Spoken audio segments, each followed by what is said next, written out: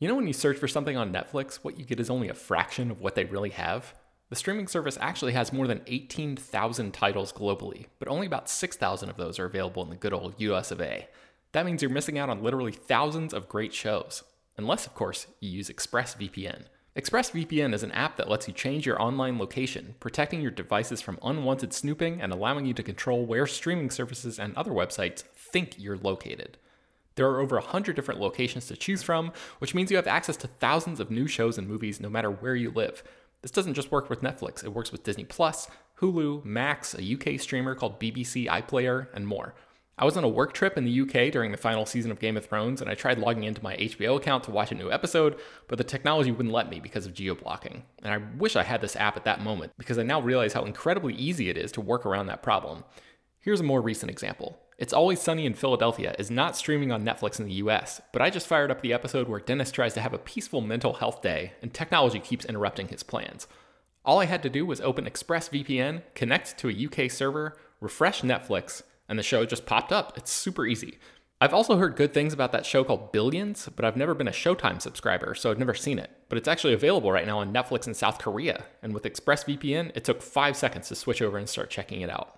With ExpressVPN, you get high-quality streaming from devices like your phone, laptop, tablet, and TV, and crucially, it protects your privacy and security to keep your information safe from hackers.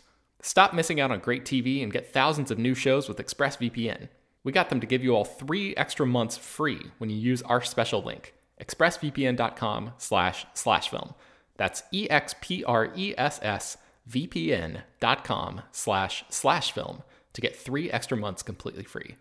This show is sponsored by BetterHelp. This year has gone by incredibly quickly, but it's always nice to pause and take stock. What's something you're proud of in 2024 so far? What's something you still want to accomplish this year?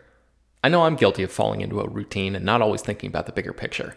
But as the great Ferris Bueller once said, life moves pretty fast. If you don't stop and look around once in a while, you can miss it. So it's crucial to take a moment to celebrate your wins and make adjustments for the rest of the year. Therapy can help you contextualize your progress and set achievable goals for the next 6 months. As you surely know by now, it's not only for people who have experienced major trauma. Therapy is helpful in all kinds of ways, including learning positive coping skills and how to set boundaries. If you've been considering trying therapy, check out BetterHelp. It's fully online and was specifically designed to be flexible and customizable to your schedule. To get started, just fill out a brief questionnaire that matches you up with a licensed therapist, and you can switch therapists at any time for no additional charge. Take a moment. Visit betterhelp.com/filmdaily today to get 10% off your first month. That's BetterHelp, HELP.com/filmdaily. Hello, everyone, and welcome to Slash Film Daily for Wednesday, April 20th, 2022. On today's episode, we're going to have a spoiler-filled discussion about Moon Knight, Episode 4, The Tomb. This is Slash Film editorial director Peter Soretta, and joining me on this podcast is Slash Film editor Brad Oman. Hey, that's me. So, Brad, we're back here again, and we're at Episode 4, which I think has some really exciting twists. I think people seem to be really excited about this episode. It seems to be the favorite so far. So we don't have any feedback to go into this week's episode. I'm assuming we're going to get a lot of feedback from you guys for next week on theories and what's going on. But yeah, let's go into our brief thoughts. What did you think of this episode?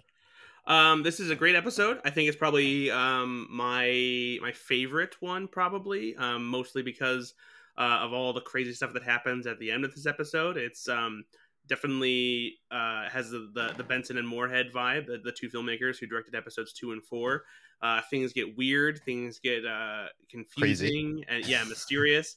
And before that, it's like it has great vibes for the Mummy from 1999, the one starring Brendan Fraser and Rachel Weisz, which is fantastic as well. So yeah, good adventure. Some pretty basic, chase and tomb discovery kind of stuff, but tied into all the rest of the things that we have going on with Moon Knight, is what makes it that much more interesting. Yeah, it's kind of interesting how the show has kind of evolved. Like those first 2 episodes were kind of like I don't know how to explain. Maybe like Bourne or like Bourne meets like Fight Club, kind of like there's something weird going on here. Yeah, and then Indiana Jones. Yeah, the next 2 episodes, Indiana Jones, Uncharted, The Mummy, is a great touchstone there. And I really love how much of this episode feels like those things, just like the solving puzzles and going through a tomb, and the great moment. There's some great moments of suspense here, like which we'll get to, and of course, I'm sure everybody's going to be talking about the twist at the end of this episode, and what that possibly means for the future of Moon Knight. But okay, let's get into it. And I'm assuming that the first half of this episode, we're gonna have a lot less to talk about than the second half. But let's get into it. So the opening scene, we see the figure of Khonshu, the statue that he had been put into. He's put onto a shelf in a wall that looks like it has at least 9 more statues on the wall, which begs the question, Brad. I'm not sure if this is like just me overthinking things, but are there that many other gods that have been banished to spend the rest of their time as a statue? I mean, Steven in episode 1, I think, mentioned that the Ennead is only like 9 Egyptian gods. Yeah, but that's the Ennead. Like the ancient Egyptians themselves worshipped like many gods. Over 1,000 different gods and goddesses. So okay, so what you're saying is that Rome is huge. Yeah, maybe even over 2,000 if I remember correctly. But yeah, so there's a lot of possibilities there. Fair enough. Okay, so Layla is dragging an unconscious Steven through the sands, and there's a truck with a couple mercenaries that begins firing upon them, and she takes them out with a couple roadside flares, showing that you shouldn't just keep a bunch of ammo rolling around in the back of your pickup truck. And so also kind of a risk on her part too, because like those bullets go flying everywhere, and she doesn't exactly hide immediately behind the other truck. That is a very good point. Very good point. But she's a risk taker, it seems. And so on the road, Layla asks Steven to turn into Mark, but Mark isn't willing to give up his body. Or wait, she asks Mark. Wait, no. I'm getting confused here. She asks Steven to turn into Mark, but Steven isn't willing to give up his body, is what's going on here. And so they hike it on foot through this narrow canyon to find... Well, they've made a deal that Steven gets to be in control of the body, and then once Khonshu is gone, Mark will disappear, which doesn't necessarily sit very well with Layla. Yeah. She's like, you made that deal without me? And he hasn't talked to you for forever, is what he says. But anyways, they're making their way through this narrow canyon by foot to find Arthur's deserted camp. And I just want to say I love the big scale and feel of like this whole sequence in this episode. It just feels so much bigger than I think a lot of the Marvel TV stuff does.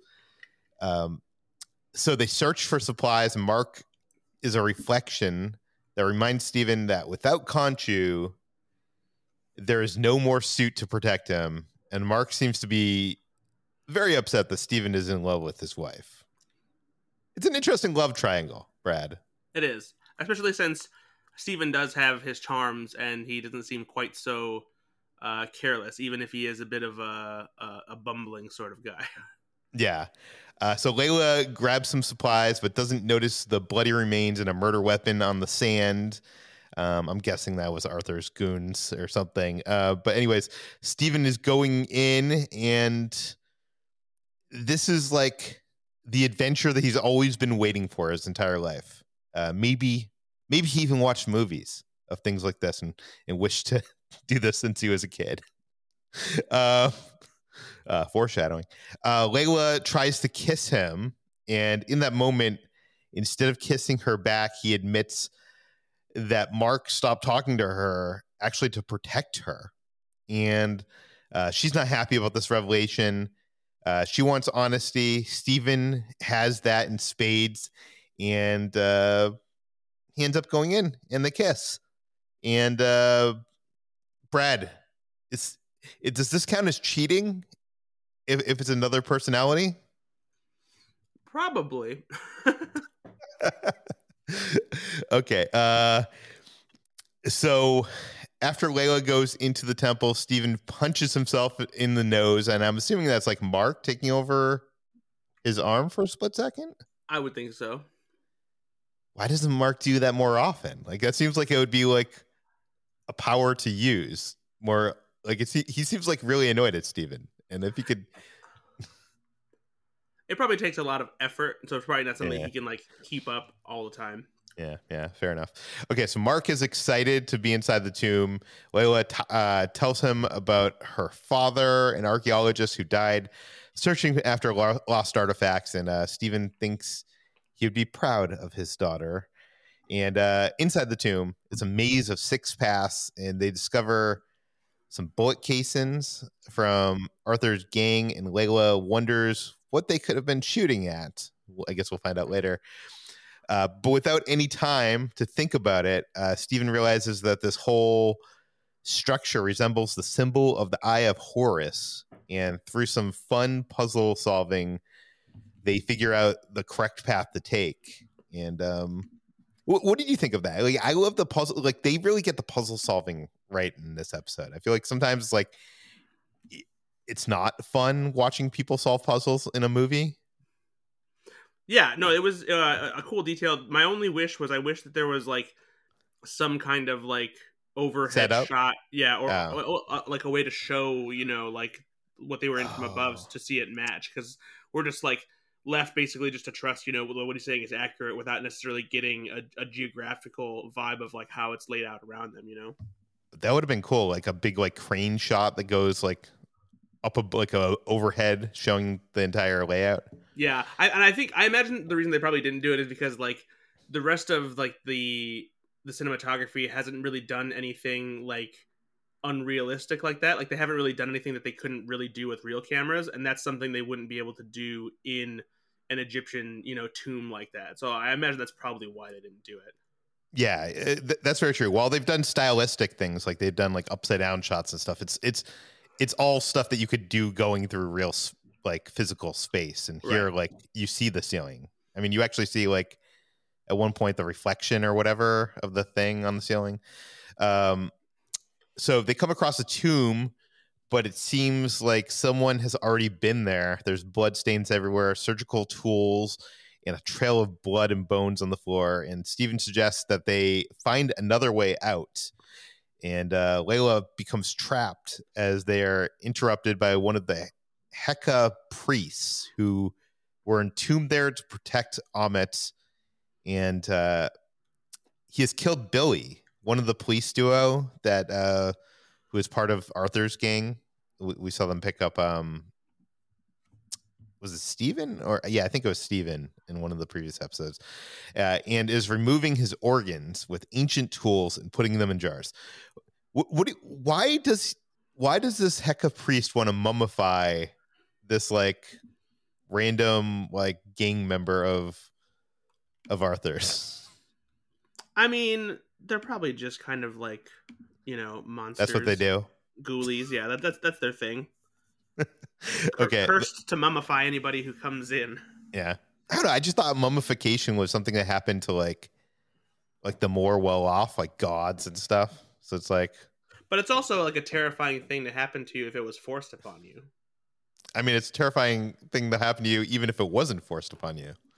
But, true. Okay, so this whole sequence is played for like suspense with Layla underneath the table, trying to not make her presence known. And I love this whole sequence. It like had a really like tense, suspenseful vibe to it. What were your thoughts? Yeah, this was, you know, got horror movie vibes here. That, you know, really gave me an idea that, you know, Benson and Moorhead could easily do, you know, a full on horror movie as well, because that Heka priest is pretty creepy, and like the quiet nature of the scene, how they're creeping around, how like the slightest little sound, you know, sets off the Heka priest to find them. Yeah, it was a pretty scary scene. Yeah. I like how this show does kind of do a bunch of different genres, and that's kind of fun. So the priest spots Steven above, and Layla throws a jar at him and makes a run for it, and Steven throws a table of oddities onto him and squishes him, and I guess that's the end of him. And Layla climbs a ledge onto a chasm, which seems to have no bottom. So another one of the Heka priests pulls her into a gap in the rocks. They have a fight, which ends with Layla stabbing him in the eye with her flare and throwing him over the edge. And luckily, she's able to hold on. And she finds Arthur staring at her from across the chasm. Can't get to her. She can't get to him. And he tells her that Mark was one of the mercenaries that killed her father, and recalls some like very specific details about him to confirm it. So I guess the question here, Brad, is because like when he starts bringing this up, she's the one that's like, and Mark was one of them. Did she know all along? I mean, I wonder if she like suspected that it had something to do with her father, at least, because in the previous episode, Arthur kind of teased this, and he's about telling her the truth, and like, does she know and stuff like that. So I'm not sure that she thought that it was this bad, but she knew that there was some kind of secret being kept from her. Yeah. So meanwhile, Stephen has found a long lost tomb of Alexander the Great. And if you don't know who Alexander the Great is, he was a king in ancient Greece,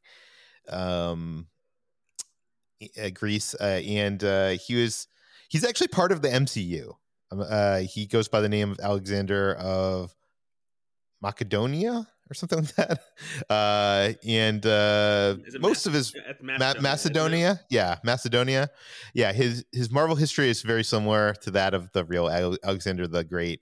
But in history, on the MCU, Alexander the Great is considered one of the greatest military commanders of all time. His reign led to him conquering Western Asia and Northeastern Africa, besting the Persian Empire and claiming victory over King Porus. So the ruler like managed to establish 20 cities during his time as king, with each bearing his name, including Alexandria, Egypt. And the other interesting thing about him is his cause of death is a matter of speculation. So there's some accounts claiming that the king was poisoned. There's others that blamed his downfall on malaria or other kinds of fevers. And the other thing is his final resting place has been recorded as a king's tomb that might have been in Egypt somewhere, but it's never been found, and a lot of people claim that it was destroyed during the 4th century. So this is a great historical revelation, him finding this tomb. So do you know anything about Alexander the Great? Like, is there anything more to be said? I don't think so. No? Okay. So Stephen opens the tomb, finds that statue inside the mummified mouth of the sarcophagus, which is a good bit of like fun grossness. Like, I feel like whenever you have like an Indiana Jones or a mummy, you need the scene where like they eat the mummy brains or something, like that kind of thing. And I feel like this fulfills that part. And Layla shows up after he uncovers the statue of Ammit and asks him if he was responsible for her father's death. And Mark confesses that he was there, but denies responsibility, saying that his partner got greedy and executed everyone on the dig site, shot him as well, but he didn't die that night, which is actually kind of based on the comics, right? Yes. Yeah. So I think we mentioned that before, that it was Bushman who killed the archaeologist and Mark because he wanted to keep all the fortune to himself.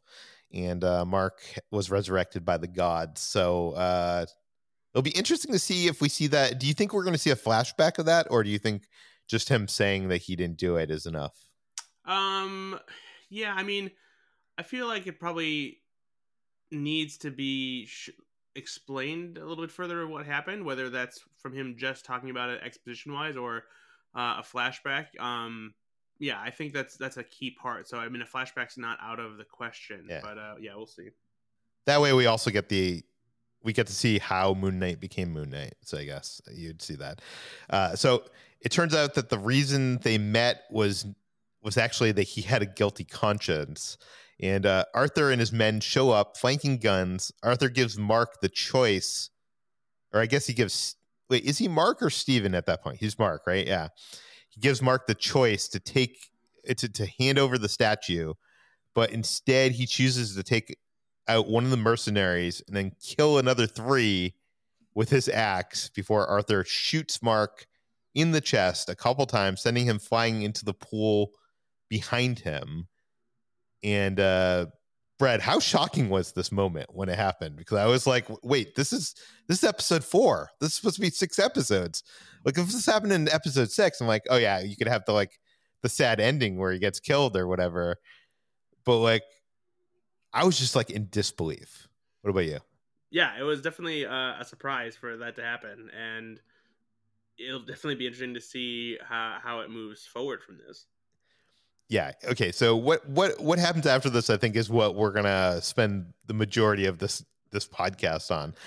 So Arthur says, "I can't save anyone who won't save themselves," and this is when things get really weird. So Mark's body descends into the water, into a white light, which then we crossfade, and the light becomes a flashlight in an old Indiana Jones inspired movie called Tomb Buster, which sounds almost like one of those movies like The Asylum. There was this company called The Asylum. Are they still around? They must still be around. I think they are, yeah. Crappy movies. But they would Transformers would be coming out, and they would produce like Transmorphers, and it would be like a low budget, really crappy version of Transformers. And it kind of sounds like, the Asylum version of like Tomb Raider or Indiana Jones or something like that. It is presented in 4:3 aspect ratio, which it's means it's like a cheesy TV show from like the 90s. Yeah. Looks like it was shot on video too. Yeah. Anything interesting to say about the actual show before we pull out to where we are? No, I mean, I think that like most of the interesting stuff comes from when we pull out of the show. It's just kind of like a trippy little device to disorient the viewer before we get into the weird stuff. Yeah, I do want to mention that in the show, the main character, who's also named Stephen Grant, by the way, which is kind of weird, is using a compass to find a treasure. So, I don't know, a little bit of similarities to stuff. But also I wanted to mention in the comic books, Stephen as a kid, or Mark as a kid, had an Indiana Jones poster on his wall. So, okay, so we pan out of this TV to show that we apparently are in a mental health facility with like white walls, white tile, and they're watching this movie on VHS on a TV screen, and they're playing bingo. And there's a lot going on in this scene that we should point out. Do you want to start things off, Brad? Yeah, I mean, so like right away when you pull out the TV, there's a little bandaged rubber duck under the TV that is likely a reference to Khonshu, since he has a bird-shaped skull head, and he has bandages similar to the Moon Knight suit. And the videotapes next to the rubber duck stacked up have hieroglyphics written on the labels where like the title of the tape would normally be.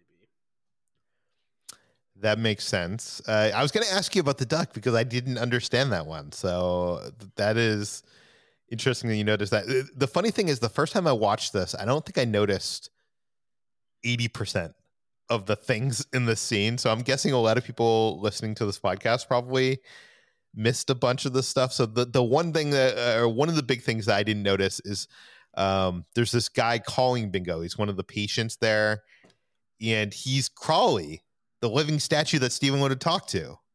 Yep. I did not notice that the first time I was watching it. There you go. And it's not the only returning familiar face either. Yeah, who else? So we see Bobby and Billy, who are Arthur Harrow's lackeys. They're both hospital orderlies, and they deal with the patients and Stephen Grant specifically in this scene. There's also Beck. By the way, it's interesting that they're not patients. They're actually workers there. Right. Yeah. Okay. and it works with Steven's perception as it would, or I guess it's Mark in this case, as he would see them within the confines of the mental hospital as being like people who would be fighting against him. Yeah. There's also Beck, who is the henchman Layla fought in episode 3 as another hospital employee. Yeah, Beck was the bodyguard of Anton Mogart in that episode, and he's an orderly who's giving out cupcakes, which I swear to God, I saw this, noted that down, and then maybe an hour later, I said in our Slack channel, I was like, "Oh my God, cupcakes!" Because in one of the first episodes, Mark drove a cupcake delivery van. Yeah, in that European. I didn't realize that. Yes, indeed. And then there's also another patient playing with a Rubik's Cube, which is what Steven tried to use to keep himself awake in his bed. Yeah. Did you mention Donna, Steven's boss from the gift shop? Yeah, Donna's there, and interestingly, she's holding a plush scarab beetle. The scarab beetle obviously being prominent because of the item that Arthur Harrow is after, being used as a compass. She's also holding a figurine that appears to be painted orange and has a white hat on. And so I'm not sure if that's a reference to something else that we haven't seen yet, or something from Marvel Comics. But yeah. Oh, I didn't notice that. I did notice the stuffed scarab, which is actually like one of the stuffed animals from the gift shop from episode 1, I think. So, and then behind Donna, the clock, which it kind of pauses briefly as the camera moves past. One of the hands is Khonshu's staff, and so I'm not because of the length of the staff. It was difficult to tell which number it was pointing at as the hour hand. So it was either like 5:13 or 5:14 or 11:13 or 11:14, depending on how the staff operates on the clock. I'm not sure if that has any significance, but. Yeah, what do you don't have any theories on what that could mean? I tried to look up to see like if there were any like comic issues tied to that or anything, and there wasn't anything that made sense immediately. So we have an article that someone's working on, like digging into these even more, so maybe they'll find something. But yeah, it could just be just the clock itself with Khonshu's staff was the detail in question. But oftentimes Marvel does have, if a clock appears, the numbers usually have some kind of significance. Well, it also wasn't just like a clock in the background. It felt like the camera kind of panned over to it, like it meant something. I wrote down like the times, and I was like, I can't figure out anything either. So yeah. So maybe one of you out there knows. And then we see another familiar character, Ligaro, who is Layla's ally, who made her a fake passport in episode 3. She's the one drawing. Oh, I didn't notice her. Yeah, she's the one drawing a picture of Khonshu as that small bird with the wings spread in the shape of a crescent moon. That's cool. And Billy is one of the cops you mentioned before, one of the orderlies. He puts Mark facing a window which he likes, which has a goldfish in a bowl, which is a nod to his goldfish. What was his goldfish's name? Gus the goldfish. And also Layla is there, and she's dressed like a patient, and she turned the movie off, and she's hanging some photos on a whiteboard, which looks like almost like the postcards that Steven was hanging in his home. And she has I thought it was a thimble. You say it's a Band-Aid around her? Yeah, I think it's like a white bandage, and it has a little red drawing of a scarab beetle, which seems to be a reference to Scarlet Scarab, which is something that we wrote about in an article on Slash Film about Layla, because even though Layla seems like a character that was created just for the show, it seems like there are elements of 1 or 2 Marvel Comics characters from Moon Knight stories that she might be representing in the series. And one of them does have ties to this character, Scarlet Scarab. Because her father used to call him his little scarab. Yeah. And obviously there's a bunch of references. So wait, do you think that's going to come into play? I think it could, but I also think that it could be just one of those little, cheeky nods to comics just for fans that is just a little bit of a deep cut. Yeah. Layla notices that Mark, with the announcement of I2, has won bingo. And I didn't go through the bingo letters to see if it if those numbers meant anything. Yeah, I wasn't sure about that either. That was something that was going to take a lot of time. I didn't get a chance Yeah. to dig into all of that, but Yeah. I do want to know too something interesting. So there's a stack of books under the Goldfish Bowl that's holding Gus, and one of them is called Royal Necropolis, and Necropolis has a place in Marvel mythology involving Black Panther, and that's interesting because the book below that says Black Pharaohs. Interesting. Yeah, and in Marvel Comics, Necropolis is the Wakandan city of the dead, where Black Panthers go to die. Well, Layla steals the bingo win, but promises Mark she'll share it with him this time. Which I wonder if this is a reference to his old buddy who took him on that, where he ended up getting killed. You ended up killing him for the. I'm guessing that's what it's a reference to. So and Mark stares, and then she also says "We won," calling back to Steven saying "We won" after he found Amit's statue inside Alexander the Great's tomb. Oh yeah, good call. Mark stares at his reflection in the window, and I think what's interesting here is the voice description track, the audio description track, which is for people that don't have sight or have hard sight, says that, well, it identifies the patient as Mark, and it also identifies the reflection as Mark. So he's also not looking at Steven there. Right. And it sounds like he mumbles Steven, but the audio description doesn't say anything. Anyways, so he falls flat in his face because he's shackled to the wheelchair, just like Steven shackles himself to his bed at night. Mm-hmm. I thought that was good. Also hitting the floor is a Moon Knight action figure, and it doesn't look like it's like a action figure you'd buy at the store. It looks like back when I was a kid, I would take like the X-Men action figures, and they wouldn't have all the action, like all the characters. So I'd like use paint and like make them into the characters that they didn't release. And it looks like he has like created his own custom action figure. What do you think? What do you make of the Moon Knight action figure? Yeah, I mean, I think that's clearly meant to just like represent this, the hero that he turns into, and it's him making up these stories with this action figure that he has. Yeah. Billy helps him back into the chair, and he stares at the figure on the floor. And what do you think the action figure is supposed to represent? Like that, like Moon Knight is something he created, or yeah, I think it's like a kid playing with action figures and making up their own stories. Yeah. Okay, so later he's across the table from Arthur, who's kind of out of focus at first because I guess is the insinuation that Mark's been given drugs. Yeah, it even says as the conversation goes on that he's sedated, and they've had to do this because of his behavior. So he's talking to Mark, saying he understands that he is unable to tell the difference between reality and what is in his head. And also we should mention that this is like, I feel like we've seen this in a lot of like sci-fi TV shows. Like this always happens, like where someone goes to like either has a dream or goes to a different universe where like the reality that they had believed has been like is being challenged. Yeah, in a way. Yeah. Well, so this is like it's very much like a Wizard of Oz thing too. Like Dorothy wakes up and like there's all these things around her that like were part of what seems to be like a dream that represent what happened when she was in Oz.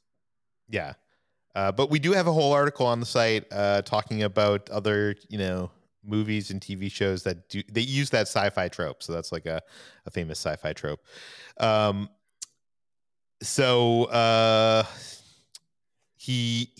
Arthur says that he likes Mark's favorite movie. Quote, the plot makes a real meal out of a lunar god, unquote, which Arthur tries to insinuate is the reason Mark is obsessed with the movie is because he has this whole thing with lunar gods. And Mark notices a painting on the wall, which seems to be that European mountain village from Was it episode 1? Yeah, where we first encountered Arthur. There's some other things to notice in this room. Did you notice any of them? I mean, there's like Egyptian paraphernalia all around. You know, there's that prism that's on the table. He's got a cane that he walks with, which obviously represents, you know, the stick he uses for judgment and whatnot. Did you notice some other stuff? Yeah, the lamp on the desk is kind of crescent shaped. Oh yeah. He sees in the mirror that Arthur is wearing like woven sandals. So there was a quick shot like of him actually walking from behind the desk, and I couldn't tell if he was wearing like the same pants and shoes or not, or if that was like meant to be like a flaw in what is presumably a hallucination or dream that Mark is having, because I felt like he was just that those were the clothes he was wearing, but I'm not sure. I did not look out for that, so I don't know. So there's this moment here that a fly lands on him and he stares at it. I don't understand that. Like, what does the fly have to do with anything? Or is it just a fly? I thought it was just a fly. I don't remember anything significant with a fly happening. Okay. But that does seem to be like the trigger that makes him think he's like there's all these things that, you know, happened that are like, you know, part of what he experienced. Yeah. At that point, Arthur mentioned Steven, and Mark is surprised that he even knows who Steven is.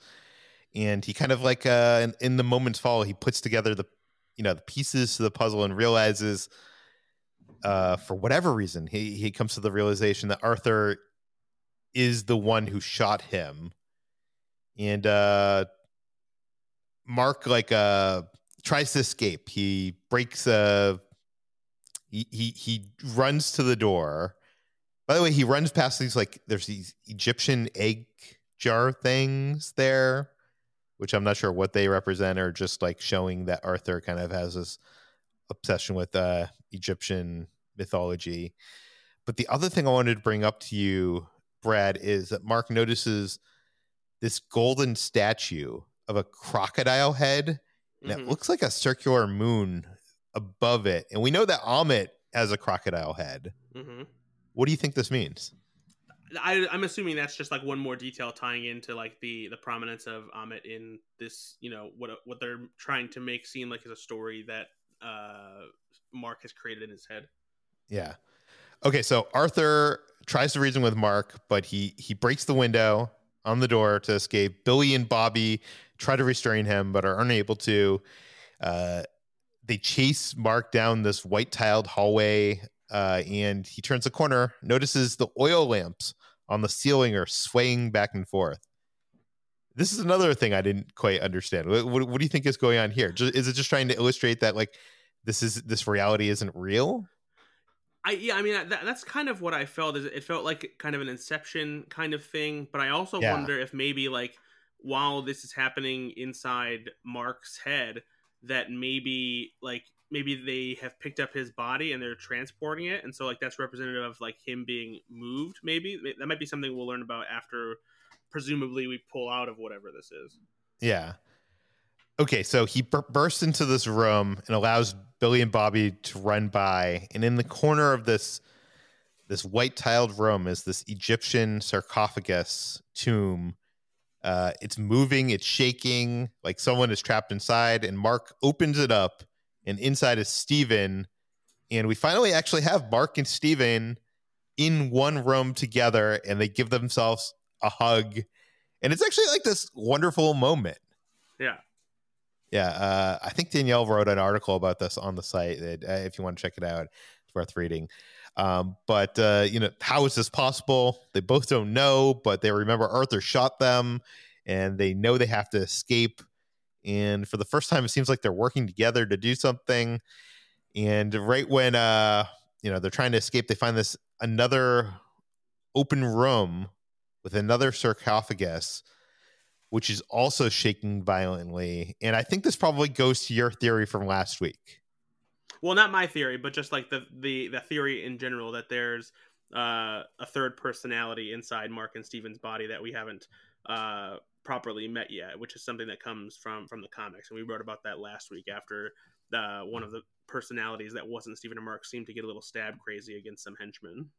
Yeah, there's that. And then also in the first episode, he asked that woman out on a date to the steak restaurant, and if Mark is married, why would he be asking a woman out? And Steven clearly didn't do it. So I think that could have been this third personality in the comic books is named Jake. One other thing that I actually noticed today too, when I was going through all the details in this final scene, is there may be a detail about this third personality existing that has been hiding in the closing credits since the beginning of the show. If you go look at the credit for Jeremy Slater that says created for television, it's sand dunes, and there are footprints in the sand dunes. And those footprints start off as two different sets of footprints side by side. One looks a little bit smaller than the other ones, presumably representing Mark or Steven and Layla. And then as those footprints progress, the bigger footprints split into two separate sets of footprints, seemingly representing both Mark and Steven. And then one of those footprints kind of veers off into the shadow of the other dune next to Layla's footprints, what we assume are Layla's footprints.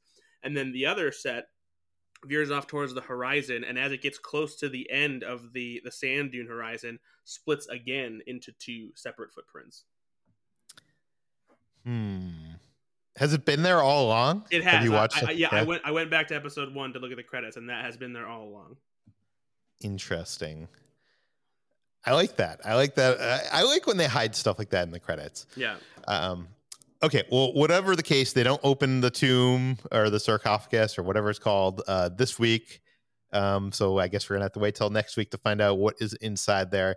And they do come to another set of doors, and they open, and on the other side, literally, Brad, if you were describing this scene to me, and I hadn't seen the show, I wouldn't believe you that this existed. Like that this is actually happening. So on the other side of the set of doors is a hippo with an Egyptian headdress, walking on its two back legs. She raises her hand to wave.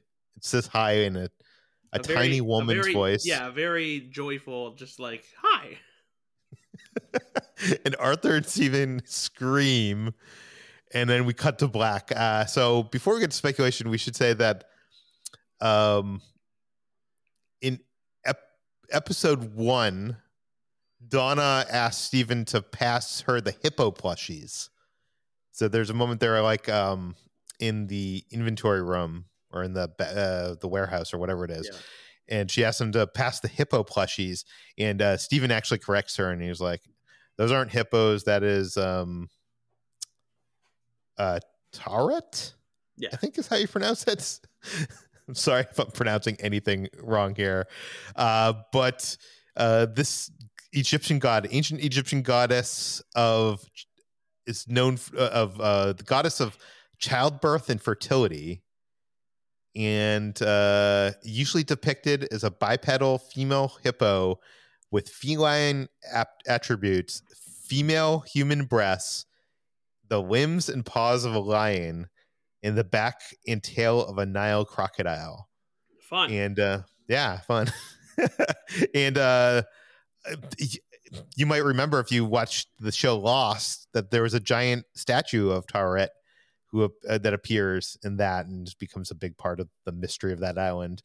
And in Egyptian mythology, I think more importantly, this is where I'm leading things. Even though she's the goddess of childbirth and fertility, she also kind of has a role as like the rejuvenation of the dead. And okay. I'm guessing that's going to be her role here, is my speculation.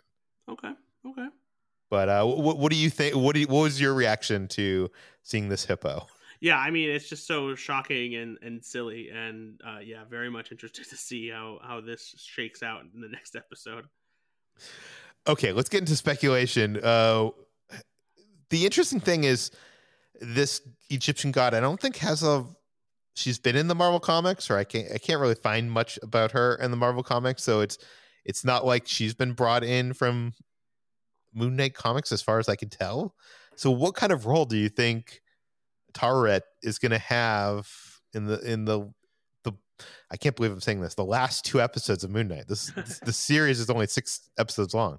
Yeah, I mean, I'm not sure. There's clearly a lot of manipulation that's happening here, because no one is going to believe that, this has all been just inside Mark's head as some kind of mental patient. It's obviously, maybe it's some kind of defense mechanism. Maybe it's something that just happens because of like how their memories are split or something like that, or how their personalities are split rather. But yeah, I'm not necessarily sure what role that Toweret will play. But I'm very intrigued to find out about like how and why this happened, and then like presumably, I mean, I guess you're supposed to assume that Mark is dead, but he probably isn't since he's in this headspace. But I'm just wondering how he gets out of it, and then like how this all resolves itself, especially with only 2 episodes left. Yeah. I don't know. I do know the comics. There's this Jeff Lemire run of Moon Knight that had this whole arc where Mark was stuck in a mental hospital, where other people from his life were there, and this idea is kind of based on that, but I don't think it's completely based on that because, okay, I'll explain what happens here for those who haven't read the comic. But potential spoilers, just in case you want to go in maybe not having any idea what's happening. Yeah, I will say that I don't think this is going to be the case. Yeah, I could be wrong. I feel like it'll probably be one of those things where like they're taking a lot of inspiration from a certain comic run, but they don't like adapt every aspect because there are so many things in Marvel Comics that aren't part of the MCU yet. Yeah, so in the comic, Mark is trapped in this hospital, and what turns out is actually the hospital is run by this doctor named Dr. Emmett, who is actually the god Ammit, but the name is Dr. Emmett, and Billy and Bobby are actually in there, and Billy and Bobby are actually her like Egyptian jackals, but they don't. He doesn't know that at first, and they try to convince Mark that he's been in there since his childhood and that his life as Moon Knight was just a creation of his unstable mind. And he starts having these visions of Khonshu, which makes him remember the truth. And then he fights his way out, wearing a pillowcase as his mask. He fights his way out.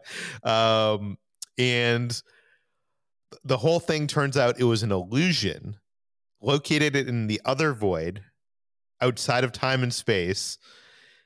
See, this is where it gets into things that I don't think is going to be stuff that this series is going to tackle, but I could be wrong. So he gets out of the other void and he ends up jumping through these series of different realities. Like one, he's like a sci-fi astronaut, I guess, kind of like you see in Lightyear, like that. Yeah. Another one, he's a TV show producer, and the show that he's producing is called Moon Knight. And there's a bunch of these different realities, and he has to at the end of this, he jumps through them, and he has to come to the he finds out that what is happening is Khonshu was responsible for everything, and he was trying to fracture Mark's mind and take over his body for good. And that's another reason why I don't think this is going to happen, because right now Khonshu is imprisoned in like a statue, right? So as far as I don't know. Yeah. So I don't think any of that is going to happen, Brad. And I also don't think we're at the overvoid. What do you think is happening? No, I think that this is definitely going to be something that has to be like a psychological thing for Mark. But I wouldn't rule out the idea of Khonshu potentially somehow being responsible for this in some capacity, maybe. Yeah. I just don't know. I don't know where you go from here. I feel like this whole time, every episode of this podcast, we've been saying like, there's not much to speculate here. And now, wait till episode 4. There's going to be things to speculate. But now it's hard to speculate. Yes. I don't know what's going on, Brad. I don't know how you wrap this up, but I guess we'll find out next week. Do you have any last thoughts in the speculation section? No, my place right now is just one of sheer curiosity and just excitement to see where this goes next week, because now we don't have any episodes that we've seen in advance, and yeah, it's going to be interesting to see what happens. Yeah, I'm totally in. I'm totally down for the next 2 episodes. They can't come soon enough. And we have a bunch of articles on /film talking about some of these characters, like the Egyptian gods that I talked about, that hippo character, the god that it's based on. We have a review from Vanessa. So I'll put the links to all that in the show notes. /Film Daily is published every weekday on Apple, Google, Overcast, Spotify, all the popular podcast apps. Please feel free to send your feedback, questions, comments, concerns, and speculation to peter@/film.com, and we might read it in a future episode. Just to warn you, next week when we're reading emails, there'll already have been a follow-up episode. So we're only going to read stuff that doesn't get answered in that episode, if that makes sense. Please head on over to Apple Podcasts, tell your friends, spread the word, and we'll see you tomorrow. This is the story of the one. As head of maintenance at a concert hall, he knows the show must always go on. That's why he works behind the scenes, ensuring every light is working, the HVAC is humming, and his facility shines. With Grainger's supplies and solutions for every challenge he faces, plus 24/7 customer support, his venue never misses a beat. Call quickgrainger.com or just stop by. Grainger, for the ones who get it done. Get everything for your next project today at Menards and save big money. Right now, all stock outlets with USB ports are on sale. Ditch the need for bulky USB adapters. Upgrade your home with features like ultra-fast charging, allowing you to charge your smart devices up to 40% faster than standard USB outlets. Also, view our weekly flyer on Menards.com and check out all the great deals happening this week. Save